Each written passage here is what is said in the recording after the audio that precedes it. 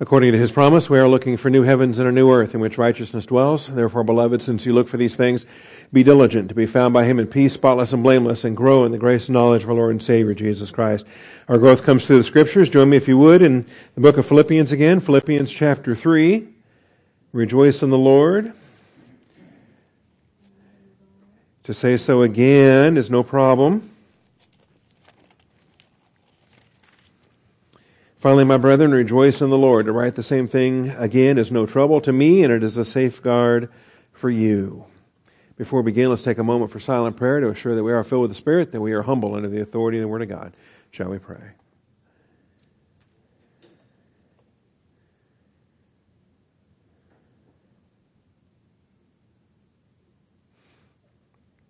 Almighty Father, we do come before you this morning, thankful for your grace and truth, thankful for the blessing that we have to assemble together.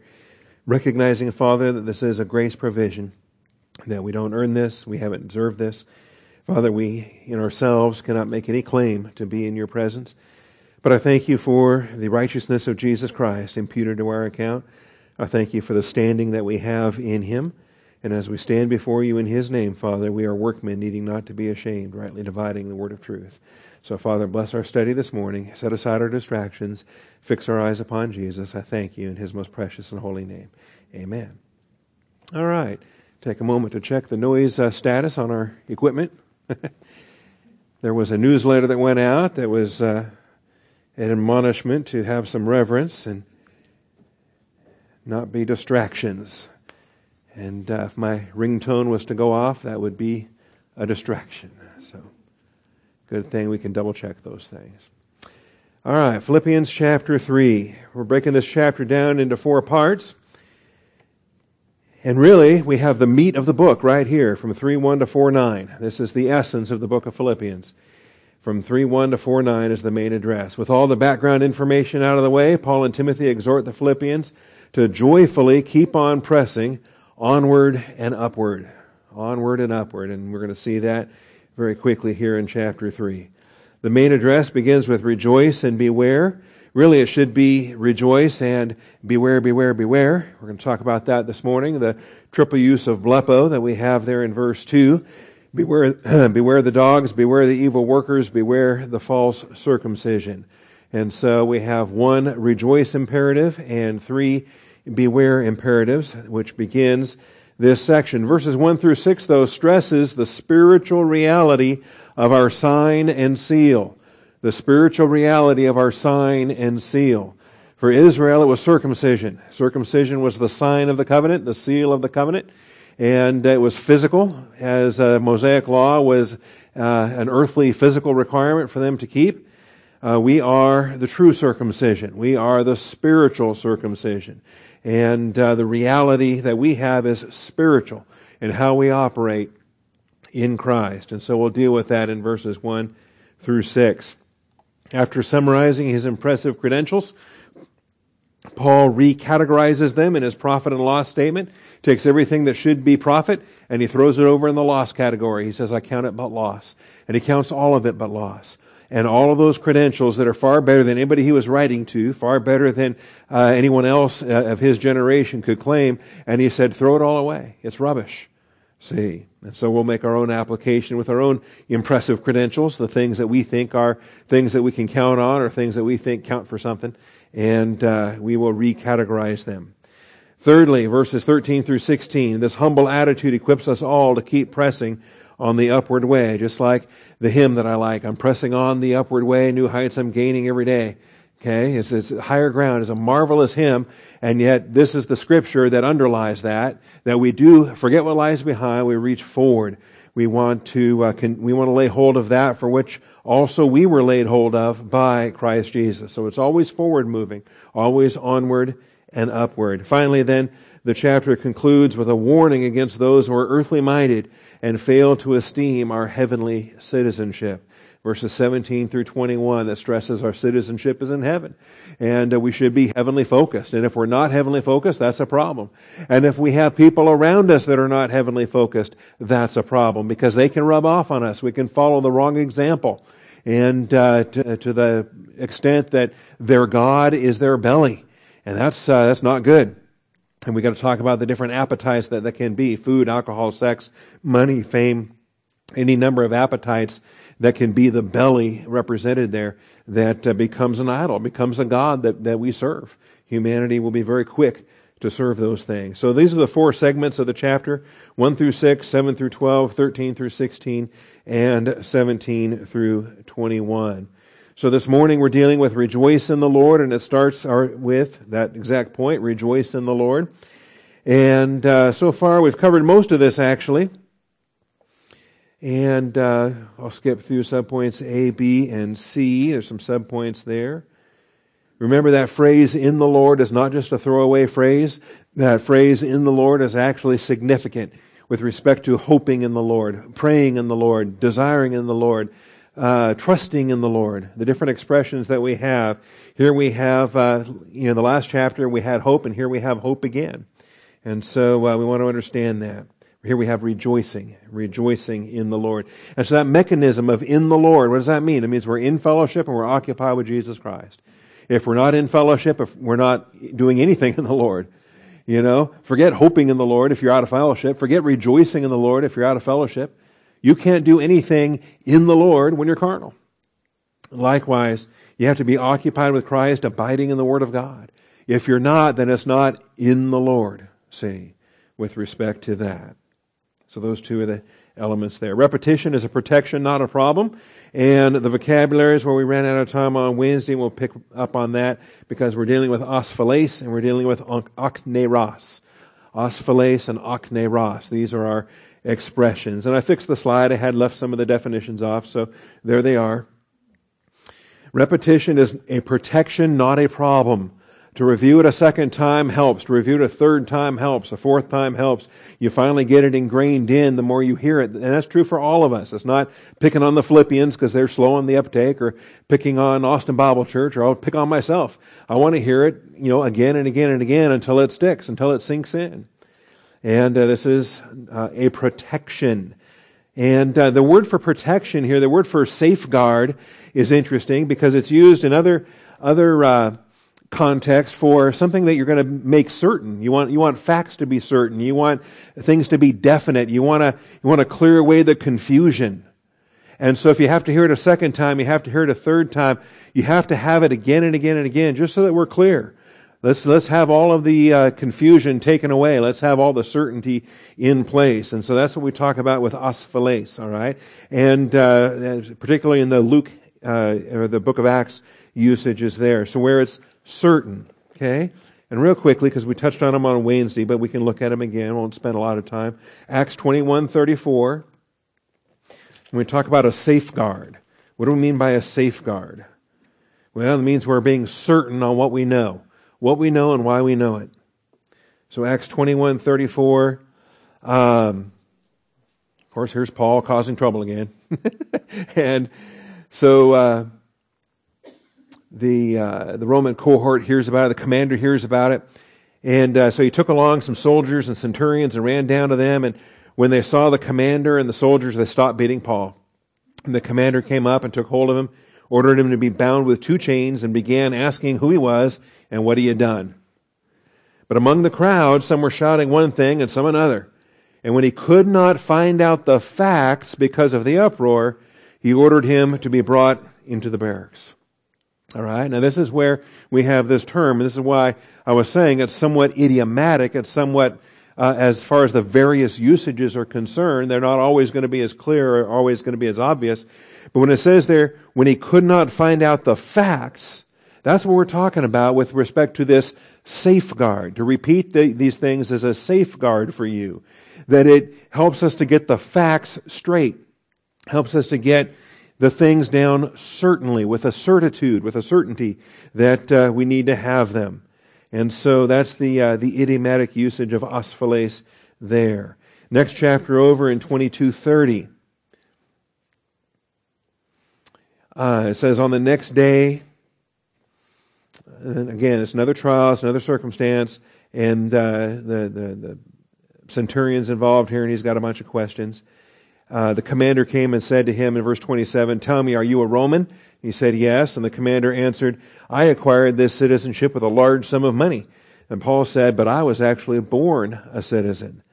Therefore, those who were about to examine him immediately let go of him, and the commander also was afraid when he found out that he was a Roman, because he had put him into chains. See, and so he wasn't showing the correct deference and the legal protections that a Roman citizen would have.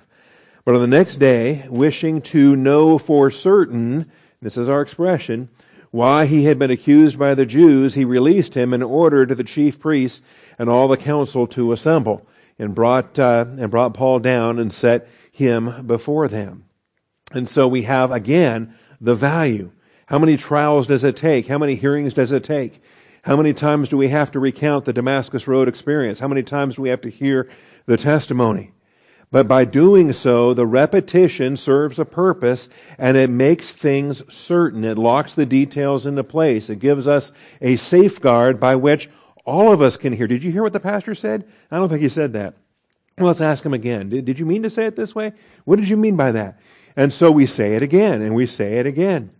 And we get other witnesses down to say it again. You know, I heard my father say something on Saturday. Seriously? Okay. And I bring my brother over on a Sunday. Say, can you say that again? And the two of us want to hear what you just said. All right? We want a certainty with respect to, and that becomes a safeguard. So I like the translation safeguard. It's just a little bit idiomatic to understand the nature of why it's being translated safeguard that way in Philippians 3:1. Over in Acts 25:26. The third use here in the book of Acts. And now he's yet again on trial, and he's standing before Agrippa this time in this chapter. A paragraph beginning in verse 23. So on the next day, when Agrippa came together with Bernice, or Vernus, that's my mother's name, amid great pomp, and entered the auditorium accompanied by the commanders and the prominent men of the city, at the command of Festus, Paul was brought in. So here we go again. And Festus said, "King Agrippa, and all you gentlemen here present with us, you see this man about whom all the people of the Jews appealed to me, both at Jerusalem and here, loudly declaring that he ought not live any longer. But I found that he had committed nothing worthy of death. And since he himself appealed to the emperor, I decided to send him. Yet, I have nothing definite about him to write to my Lord." And that expression, nothing definite, speaks of certain, speaks of, clear facts, something that he can nail down, something he can lock down. And so, Agrippa is, or Festus is, hoping Agrippa can help him out here. I want to send him off to Rome, but I don't know what to put in my report. I don't know what to say. I have nothing definite about him to write to my Lord. Therefore, I brought him before you all, and especially before you, King Agrippa, so that after the investigation has taken place, I may have something to write. For it seems absurd to me, in sending a prisoner, not to indicate also the charges against him. Doesn't it? I would think so. If the police arrest you and put you in jail and make you stand before the judge, then you expect that the police are going to have something in writing to tell the judge why you're there. And it's just kind of nonsensical to stand somebody there and say, well, he deserves to die. And that's not how justice operates. That's not how a court operates. And so in all these cases, there is a desire on the part of these people, all of them involved in government, all of them involved in legal matters. They want to know things with certainty. They want to have it locked down. They want to have the facts confirmed. So they want to know definitely what's happening here. And that, I think, is what sits underneath the idea of a safeguard. When Paul says to write the same things, again, is no trouble to me, and it is a safeguard for you. I think that's the indication there, that it becomes a confirmation. It becomes a certainty. It allows you to put things down definitely where you have stability. And that then becomes the usage in Hebrews 6:19. And if in fact Luke is the same author of Acts with Hebrews, that makes it interesting. But Hebrews 6:19 then, we talk about what we know. And And how sure is our salvation, and how stable should we be in our Christian walk? And so we learn, of course, in verse 16, men swear by one greater than themselves, and with them an oath is given as confirmation. It's the end of every dispute. And so that helps to add to the certainty that someone is vowing something, somebody is declaring the truthfulness of it. We put our hand on a Bible, we raise our right hand, we say, so help me God. We're calling deity to witness the truthfulness of this, taking an oath that the God of truth will hold us to. And so this is a means by which information can be locked down. It can be made definite. It can be made sure and steadfast. In the same way, God, desiring even more to show to the heirs of the promise the unchangeableness of His purpose, God interposed with an oath. And so this then becomes, it's like you're doubling infinity, because God cannot lie. And so we understand why men will take an oath. Men are a bunch of liars, okay? And if with a fear of God or some kind of external motivation to help them to tell the truth, the fear of God or the fear of some God, a pagan God or whatever, the idea that they're going to be held accountable, that the charge of perjury has such consequences that you're not going to go back on your oath. Well, here's God who cannot lie, and yet He takes an oath. So now we have two unchangeable things in which it is impossible for God to lie. We who have taken refuge would have strong encouragement to take hold of the hope set before us. If you and I are born again believers in Jesus Christ, then we have no reason to let hold of our hope. We have no reason to let go of that, of the hope that we have in Christ. See, we are to hold fast. We have this great confession. He's the apostle and the high priest of our confession. Why would we let that go? Look at what He's done to bring us here. Look what He did to provide us eternal life. Look what He did to make us righteous. Look what He did to invest us in this priesthood. Do we have any reason to let go of that? None. None whatsoever. And so this hope we have as an anchor of the soul. It locks it down. It's stable. When a boat is anchored at the bottom of whatever, it's fixed. It's not going anywhere. And so we have a spiritual anchor for the soul, a hope both sure and steadfast, and one which enters within the veil. The term for surety there is our expression, is our osphiles that we have there. And so, you got a word that's it's used 5 times in the New Testament, and it has 5 separate translations in the English language, from facts to certain to definite to safeguard to sure.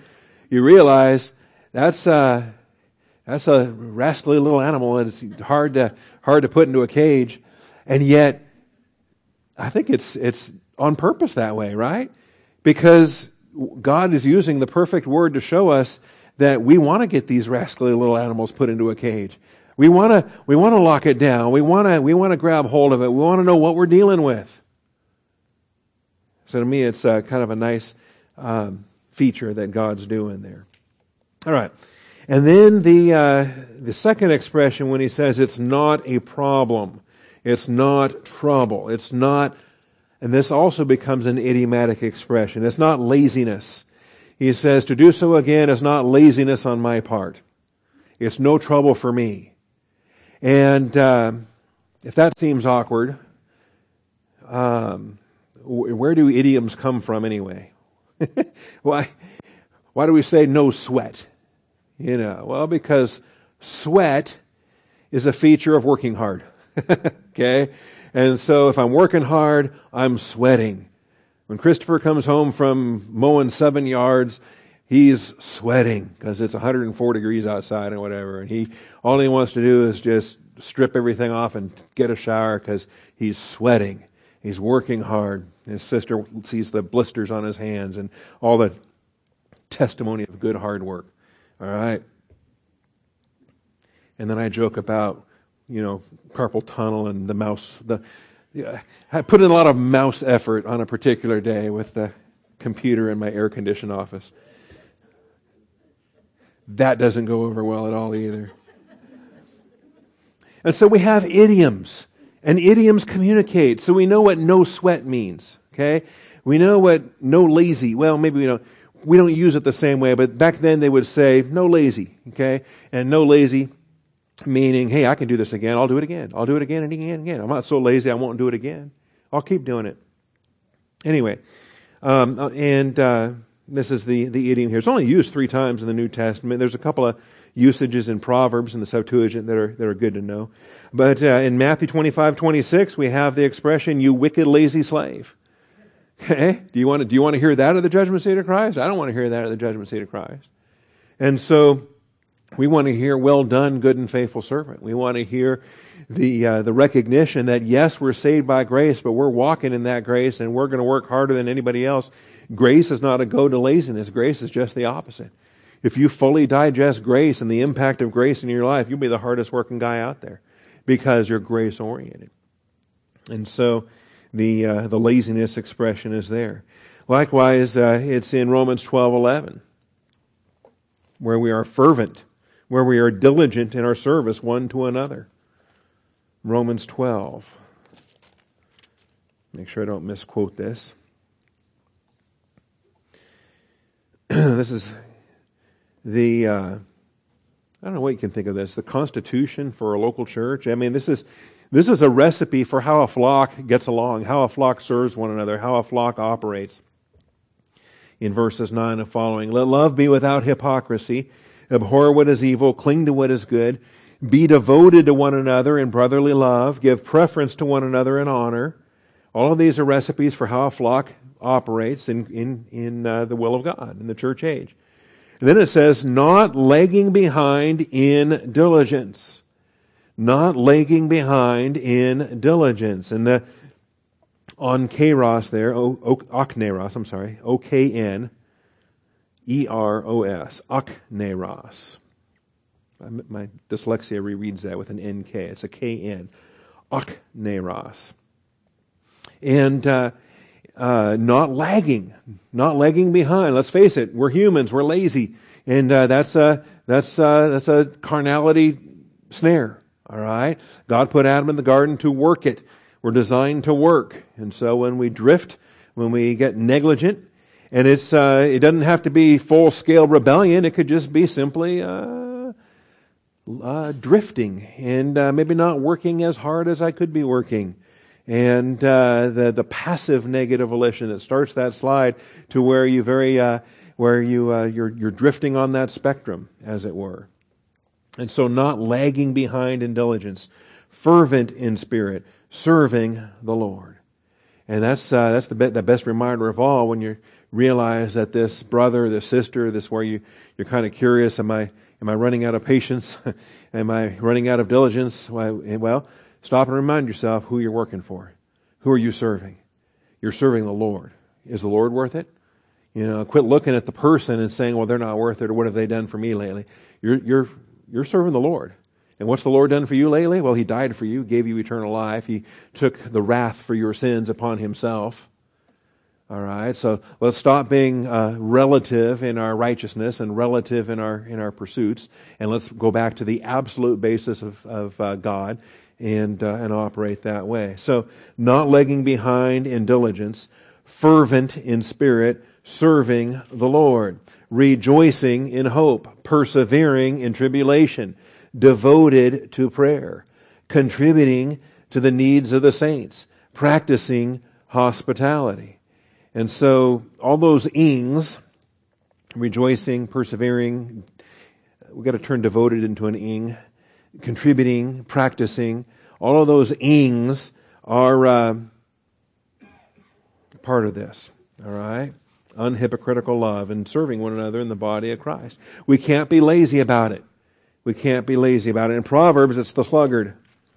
In Proverbs 6, verses 6 and 9, "Go to the ant, O sluggard, observe her ways and be wise." And so the Septuagint Greek from Proverbs 6 translates the Hebrew there with this term, with this okneros adjective. Go to the ant, O sluggard, observe her ways and be wise. which having no chief, officer, or ruler, prepares her food in the summer, gathers her provision in the harvest. How long will you lie down, O sluggard, and when will you arise from your sleep? Rhetorical question. The sluggard won't answer it honestly. How long? See, this is the thing. It becomes habit forming. It becomes a new way of life. It becomes a new rut that we get comfortable with. And so just a little bit leads to more. And that's what the song is all about. A little sleep, a little slumber, a little folding of the hands to rest. Just a little bit more. A little bit more. Just a little bit more. Okay? This verse right here is the very first snooze alarm ever invented in the history of mankind. This is just hit the button for 5 more minutes. Okay? And 5 more minutes. And 5 more minutes. Okay? And you realize you just had 2 hours of 5 more minutes. Just, what are you doing? What are you doing? And so that's what we deal with there. All right. So to write the same thing again is no problem for me, and it's a safeguard for you. It's not laziness on my part. Hey, I'm able to do it. Then we get to the warnings. Beware, beware, beware. Watch out for the KKK. Philippians 3. Now, what do I mean by that? Watch out for the KKK. It's actually Kappa, Kappa, Kappa. It looks like an English letter KKK, because the Latin Kappa, or the Latin K looks like the Greek Kappa. But that's what we have here. We have beware, beware, beware, and all 3 things that are mentioned there all start with Kappa. And that's on purpose, all right? Even when he changes words and comes up with expressions, for example, the mutilation as opposed to the true circumcision, he uses a play on words there to communicate that. And all of these, from the dogs to the evil workers to the mutilation, they all start with Kappa, and I'll be showing that here in a moment. But it's beware, beware, beware. Now, blepo is the verb for beware, and believe it or not, there is a huge argument on this verse. And it's been raging for decades. Been raging for a long, long time. Probably longer than that, but a very convincing study was done in the early 1900s that got a lot of people's attention. I'm going to share that with you here this morning. Great study by Kilpatrick, by the way, as he addresses this. Beware may not strictly be the best sense, but its triple repetition makes it stronger than a simple admonishment to take due note of. To take a due note of. Okay? And so, blepo is a verb that means to see, and when it's a command, then it's a command. So, look at this. Okay? And it can be a positive admonishment to look at something. Look at the ant, for example. It's not saying beware of the ants, right? It's not something to be afraid of or to guard against. They're not attacking you at the moment, but you can look at them. They're not fire ants. They're, you're looking at them because you want to watch their example and you want to learn from something you can readily see. And that is probably the better way to handle it here, to observe, to look to, and learn from. And so much as that goes, if you fail to learn from it, then it then can be thought of as a warning. But it may not be as strong as a beware. Okay? And so this is really what it comes down to. And sometimes when the arguments are going back and forth, they're working very, very hard to prove their point. And it's curious to me that sometimes, even when they prove their point, you still end up at the same place the other guy ended up. Right? Even if you don't want to translate it as beware, and even if they're not in danger of the dogs, the evil workers, and the mutilation, they still have to learn from the example of the dogs, the false workers, and the mutilation. So, fundamentally speaking, it's the same message either way you want to take it. We'll talk about that. All right. Take due note of. Now, there are some idiomatic expressions here, and so 1 Corinthians 1:26, 10:18, Colossians 4:18, and I think on all of these you'll see what I'm talking about. If you're just going to look at something, that doesn't mean you have to beware of it. But you do want to look at it so that you learn from it. 1 Corinthians 1:26. You see what I'm talking about. And the word is blepo. I didn't write that down. B-L-E-P-O, and you can find a Strong's number for it if you want. 1 Corinthians 1:26. Consider your calling, brethren. Okay? Doesn't mean, it's an imperative, and it's blepo. I want to translate it, beware. Beware of your calling, brethren. Okay? So, just because it's the imperative of blepo doesn't mean we have to use a beware. See? You can consider. Look at it. There were not many wise according to the flesh, not many mighty, not many noble. And so consider that. Consider the grace of God that saved you. Consider that you didn't earn it. You didn't deserve it. And now, how are you going to live? How are you going to work out your salvation?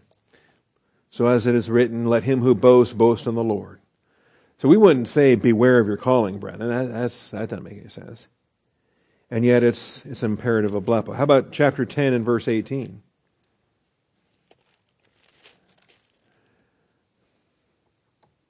Look at the nation Israel. And so, talk about partaking of the cup, partaking of the bread. Verse 14, he says, therefore, my beloved, flee from idolatry. I speak to wise men, as to wise men, you judge what I say. So he says, I'm just going to make the case. You tell me. Is not the cup of blessing which we bless a sharing in the blood of Christ? Is not the bread which we break a sharing in the body of Christ? This is our fellowship when we take communion. Since there is one bread, we who are many are one body, for we all partake of the one bread. Look at the nation Israel. Are not those who eat the sacrifices sharers in the altar? And so, yeah, the Levitical priesthood of the nation of Israel, are they not, don't they eat the sacrifices? Are they not sharers in the altar? What do I mean then? The thing sacrificed to idols and anything, and that idol is anything? And anyway, it goes on to talk about idolatry and why you don't want to drink the cup of demons and the cup of the Lord and those different things. But the point being is in verse 18, we have an imperative of blepo like we have in Philippians 3:2, and we wouldn't translate that beware. We wouldn't say, beware the nation of Israel. Like, they're suited up for battle and they're coming to get you. Okay? So there are other ways to handle the imperative of blepo whereby in a positive admonishment that we are taking note of. Look at these guys and learn from that example. Look at these guys and see what the application is. Look at this. See. And it doesn't have to be as forceful as a beware. If there's no danger involved, then it wouldn't have to be a beware. Finally, Colossians 4:17.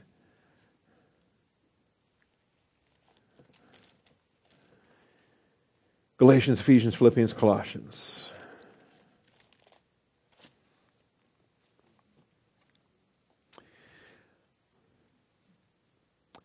So, verse 14, Luke, the beloved physician, sends you his greetings. Also Demas, he hasn't abandoned me yet.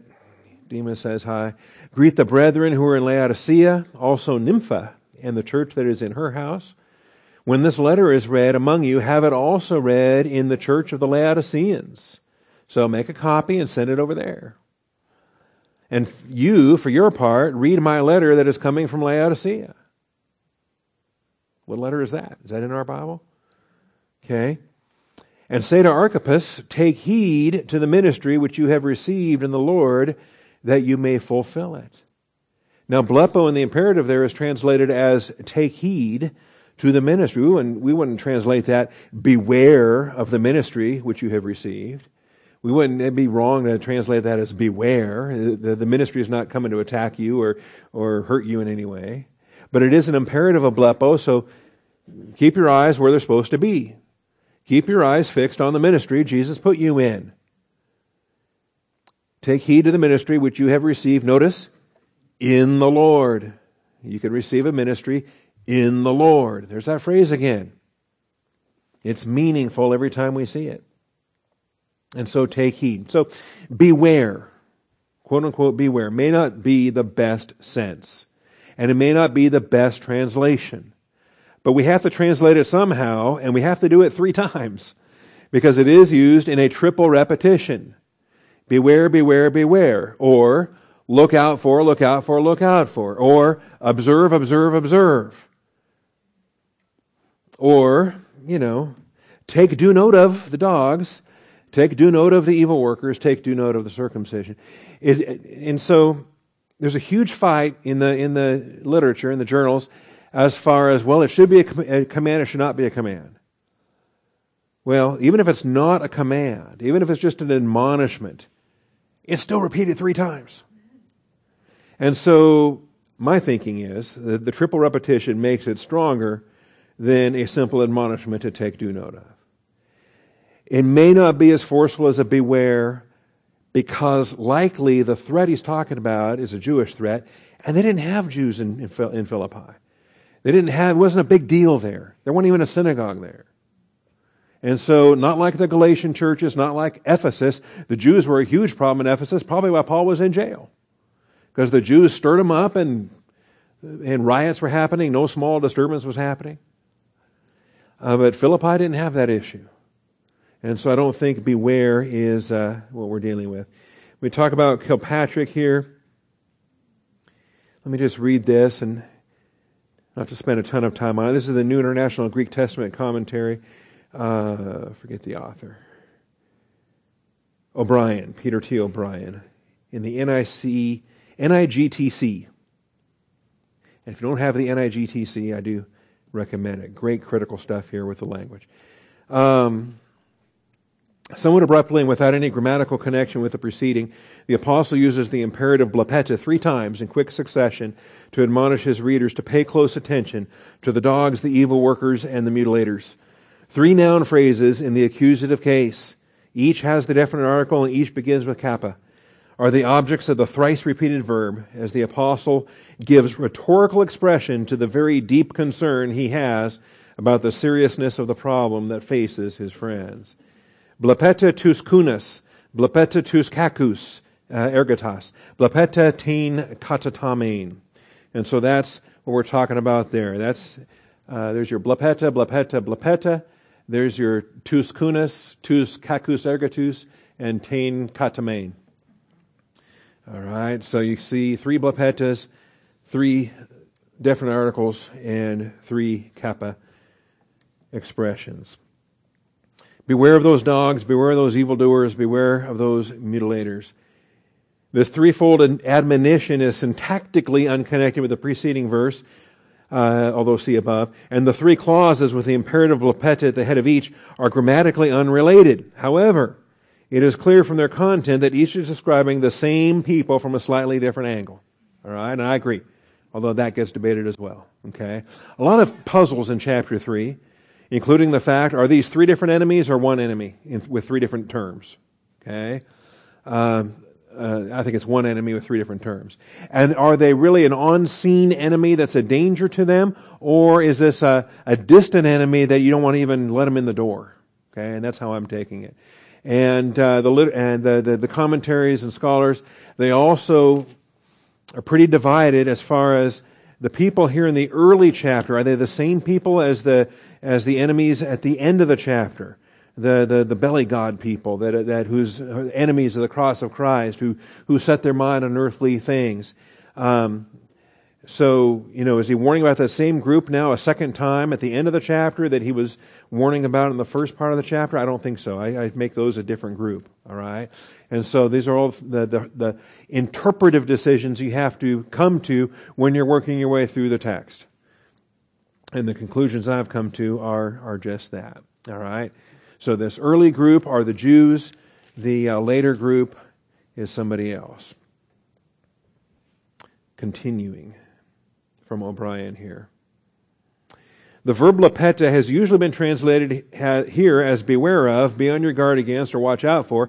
And as a result, the apostle's exhortation has been regarded as a warning against the Philippians' opponents, that is, the dogs, evil workers, and mutilators. However, Kilpatrick has argued that blepo means beware of, and there's a citation there for Kilpatrick, and called in memoriam. And I can get you a full citation if you want in the bibliography. He has argued that blepo means beware of in the New Testament and related literature when it is followed, notice now, this gets technical, but just follow. In the New Testament and related literature, when it is followed either by an objective clause with may and the aorist subjunctive, or future indicative, so beware lest, in which case it's telling you not to do something. It's talking about a verbal activity that you can do, so beware lest. Or, secondly, by the preposition of apo. The preposition apo. So beware of, blepo of, look out for. And if you have either of those two circumstances, then the blepo imperative is perfectly fine to render it as beware, and that's exactly the sense, and that's exactly how it should be rendered, and that's the idea. On the other hand, if it is followed by a direct object in the accusative case, as it is here at Philippians 3:2, blepeta does not mean beware of. Instead, it signifies consider or take due note of. Okay? And this was his conclusion, and this was his study. And what did he do to verify this? He found every use of blepo in all the literature imaginable, from the New Testament to the Septuagint to the Church Fathers to the secular Greek of the day, and laid out the cases in which it means beware, and the cases where if it has a direct object in the accusative case, it does not mean beware. Another citation. After examining 58 instances in the New Testament of blepo with the accusative, Kilpatrick concluded that in no case is it so used with the meaning beware of. A similar state of affairs occurred in the Apostolic Fathers, and Kilpatrick reported that this usage was the same in the Septuagint. On blepeta with the accusative and meaning to look at or to consider, take a note at Buttman's grammar, pages 242 to 243, and also Weiner, G.B. Weiner, and his grammar on page 280. All right. So accordingly, G.B. Caird, following Kilpatrick, concluded Paul is not warning them to be on constant guard against a Jewish menace, but holding the Jews up for consideration as a cautionary example. And I would agree. And the threefold repetition does make it stronger, but nevertheless, it is a cautionary example for people that aren't on the scene in Philippi. They aren't there with an imminent danger, but it is something to not let even start, not let even walk in the door. D.E. Garland adds that blepeta draws attention to an admonitory example for the Philippians, not an external danger stealing upon them. But doubts have been raised about this linguistic distinction. There have been later studies that have, namely Silva and Schenck, that have, and Blast and Brunner and Funk, that have called into question some of Kilpatrick's conclusions and asked, do we have enough evidence to lock it in and say it's a rule and there are no exceptions? So they've raised doubts about it. Further, it does not take into account the threefold blepeta, which in the present context indicates some urgency. And they're right. When the skeptics have said, well, Kilpatrick has not answered the fact that this is the only place in the world we've got the triple use. We've got the blepeta.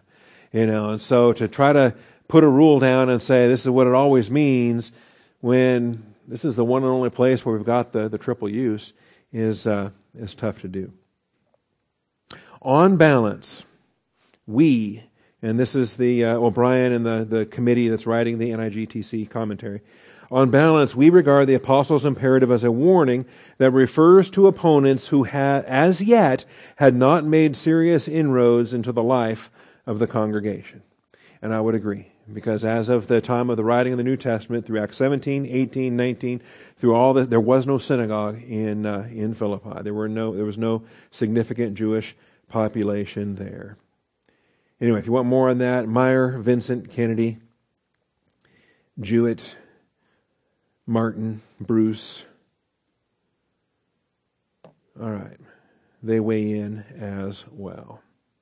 All right, so that's enough on that. And truly, we just spent 15 minutes to describe one way or the other. Yes, sir?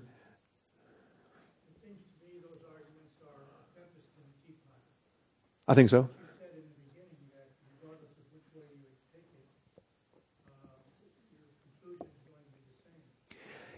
Mm-hmm. Mm-hmm.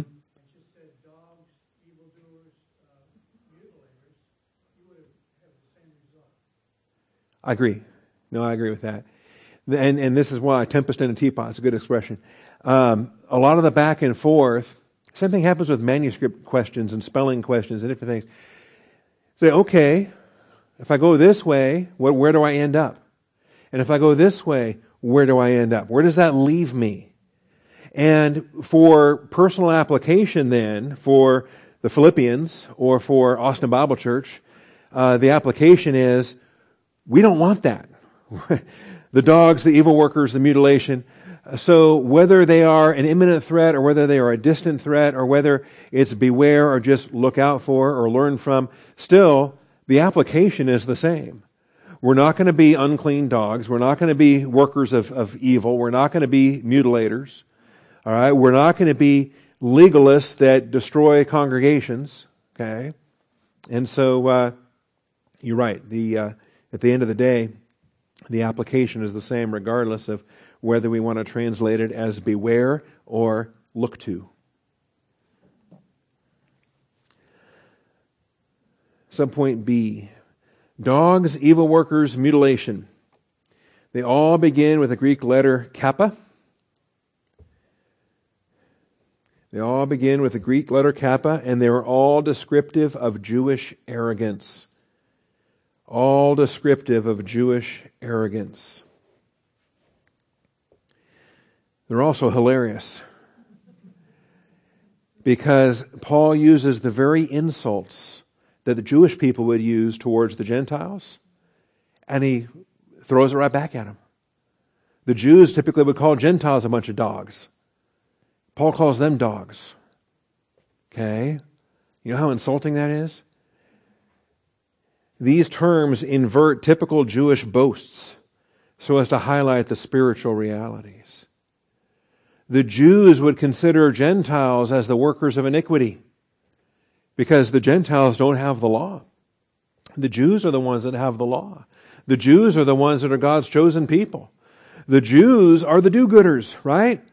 You read Romans 1, you got those Gentile evil people. Read Romans 2, you got those Jewish good people. And clearly the Jews are better than the Gentiles, right? But Romans 3 says all have sinned and fall short of the glory of God. And that the Jewish religious depravity in Romans 2 is no better than the Gentile immoral depravity of Romans chapter 1.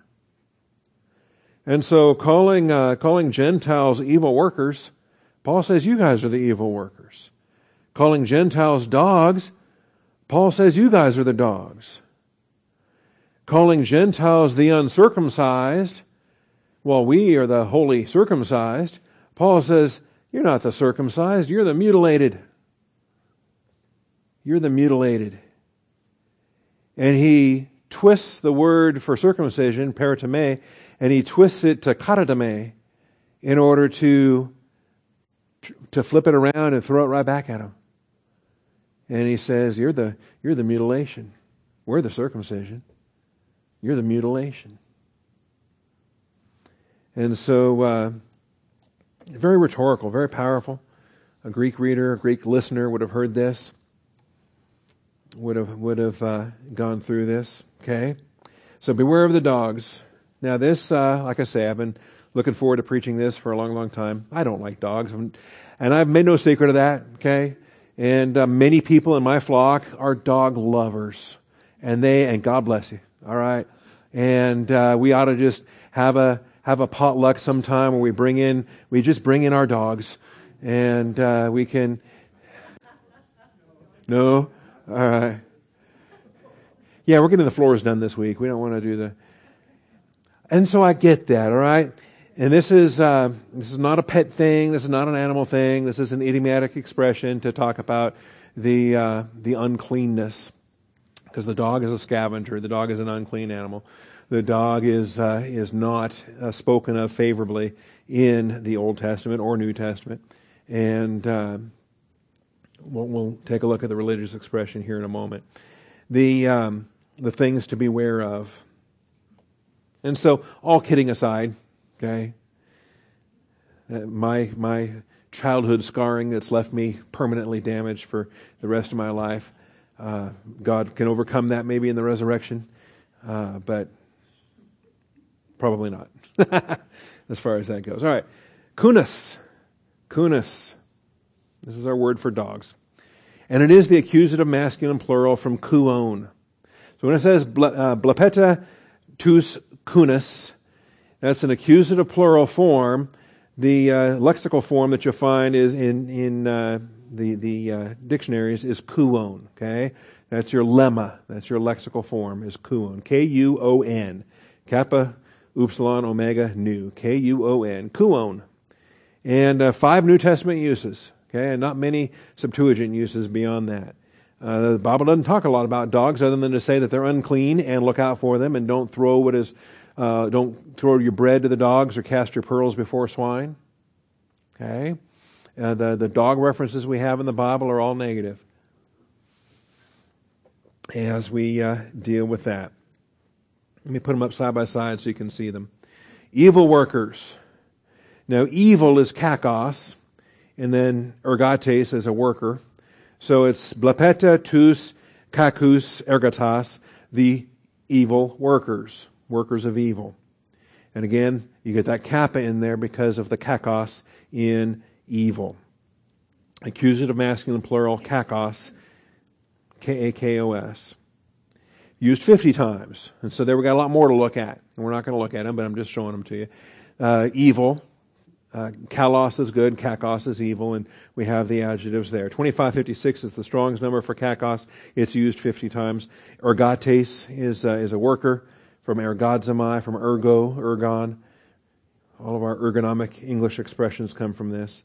Ergates is 16 times. And usually, Paul uses them of his fellow workers that are called his ergatai, his fellow workers. So we have dogs, we have workers of evil. And again, you'll notice they are accusative, masculine, plural, direct objects with a definite article. The qualities that Kilpatrick said, anytime you have blepeta with an accusative noun as a direct object, it's not beware, but it's observe, it's look to. Okay, and that's what we have here. And masculine plural means there's lots of them. Okay, there's no shortage of dogs. There's no shortage of evil workers. There's plenty of them. When you get to mutilation, it's singular. It's accusative singular. Mutilation. Accusative singular. Beware the katatamane. And it's accusative masculine singular. Comes from katatame, number 2699. K-A-T-A-T-O-M-E. And to cut off, you get, we have some ectomy terms, right? If something gets ectomized. Anyway, it gets cut off. We know how that works.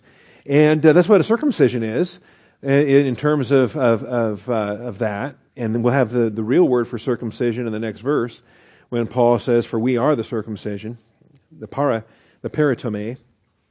But he changes to the kata tame to not only insult it, but to keep everything with the kappas and to make the point that he's making. So accusative masculine singular of kata tame. And to put it in the singular. It's only used here, by the way. It's like Paul invents it, coins it, puts it here. The only place in the New Testament the kata tame shows up. But there's plural dogs, there's plural evil workers, there's only one mutilation. There's only one. It's a singular. And so we're talking about a sphere. We're talking about a realm. We're talking about legalistic Judaism. Okay? We're talking about non-Christian Judaism.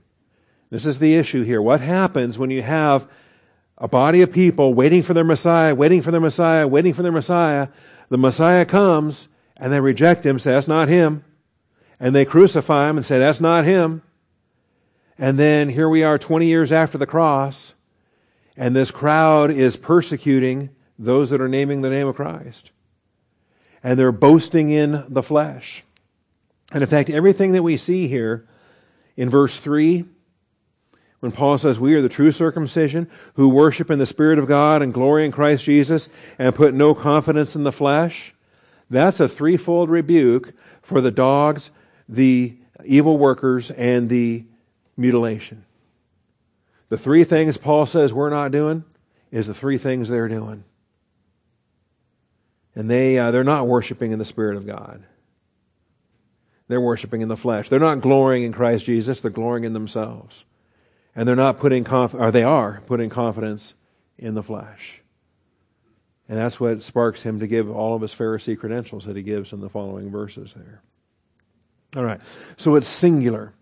And I think it's curious to me when you have these plural nouns and then a singular sphere, as it were. It's similar to what we deal with when we have elders and when we have, for example, you have a plurality of presbyterioi, and then we have a singular, or presbyteron, a plurality of elders, but they come together in a single body called the presbytery. Or you have plural overseers, but they come together into the office of overseer, and that's always singular. And the singular expression is used of the office or the sphere or the realm. And that's what we have here. And so it's the realm of the mutilation. He's not saying mutilators. That would be plural, like dogs and evil workers. It's mutilation singular as a realm, as a scope of those that are in the mutilation, whereas we are the circumcision, the true circumcision in the application there. Anyway, we do have contrasting nouns, kata versus peri. The word that we're seeing here, katatamane, we're going to see in the next verse is peritamain. We'll get into that Wednesday night. It is a similar word play that's used by Diogenes of Sinope. Do you know who Diogenes was? He's in hell today. It's unfortunate. He was an unbeliever. But he was a philosopher. He was a writer. He was a cynic. In fact, some would say he was the founder of the cynic movement. I think he was probably, he followed somebody and then became the second cynic and probably greater than the first cynic. Every cynic has to outdo the cynic before them. That's kind of a given. So Diogenes, and he had a very similar wordplay. He had a very similar where he swapped out the kata for the peri, and he would use those as insults. And I don't have time this morning, so Wednesday, remind me. We'll pick up here, and I'll show you those insults. And just twisting a word with a little wordplay and using it to insult, whatever group you want to insult. And Diogenes was very scornful of Plato. He was very scornful of the Euclideans. He was very scornful of all these different groups.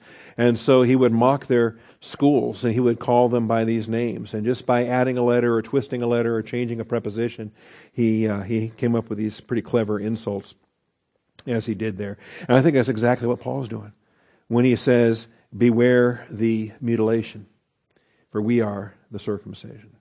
And that makes his point loud and clear. All right.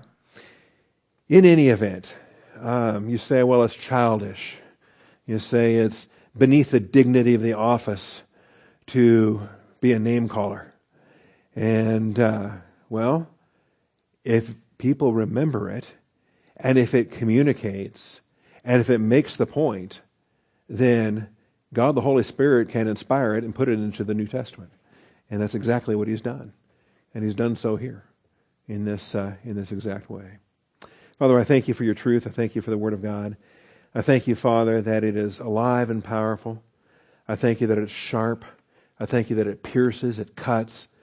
And Father, it calls a spade, Father, and sometimes it does so in pretty vulgar terms. We've got some profanity in this chapter too, Father, and there's just some interesting things that you employ when you are driving your point home in ways that human beings can relate to, and I thank you for that.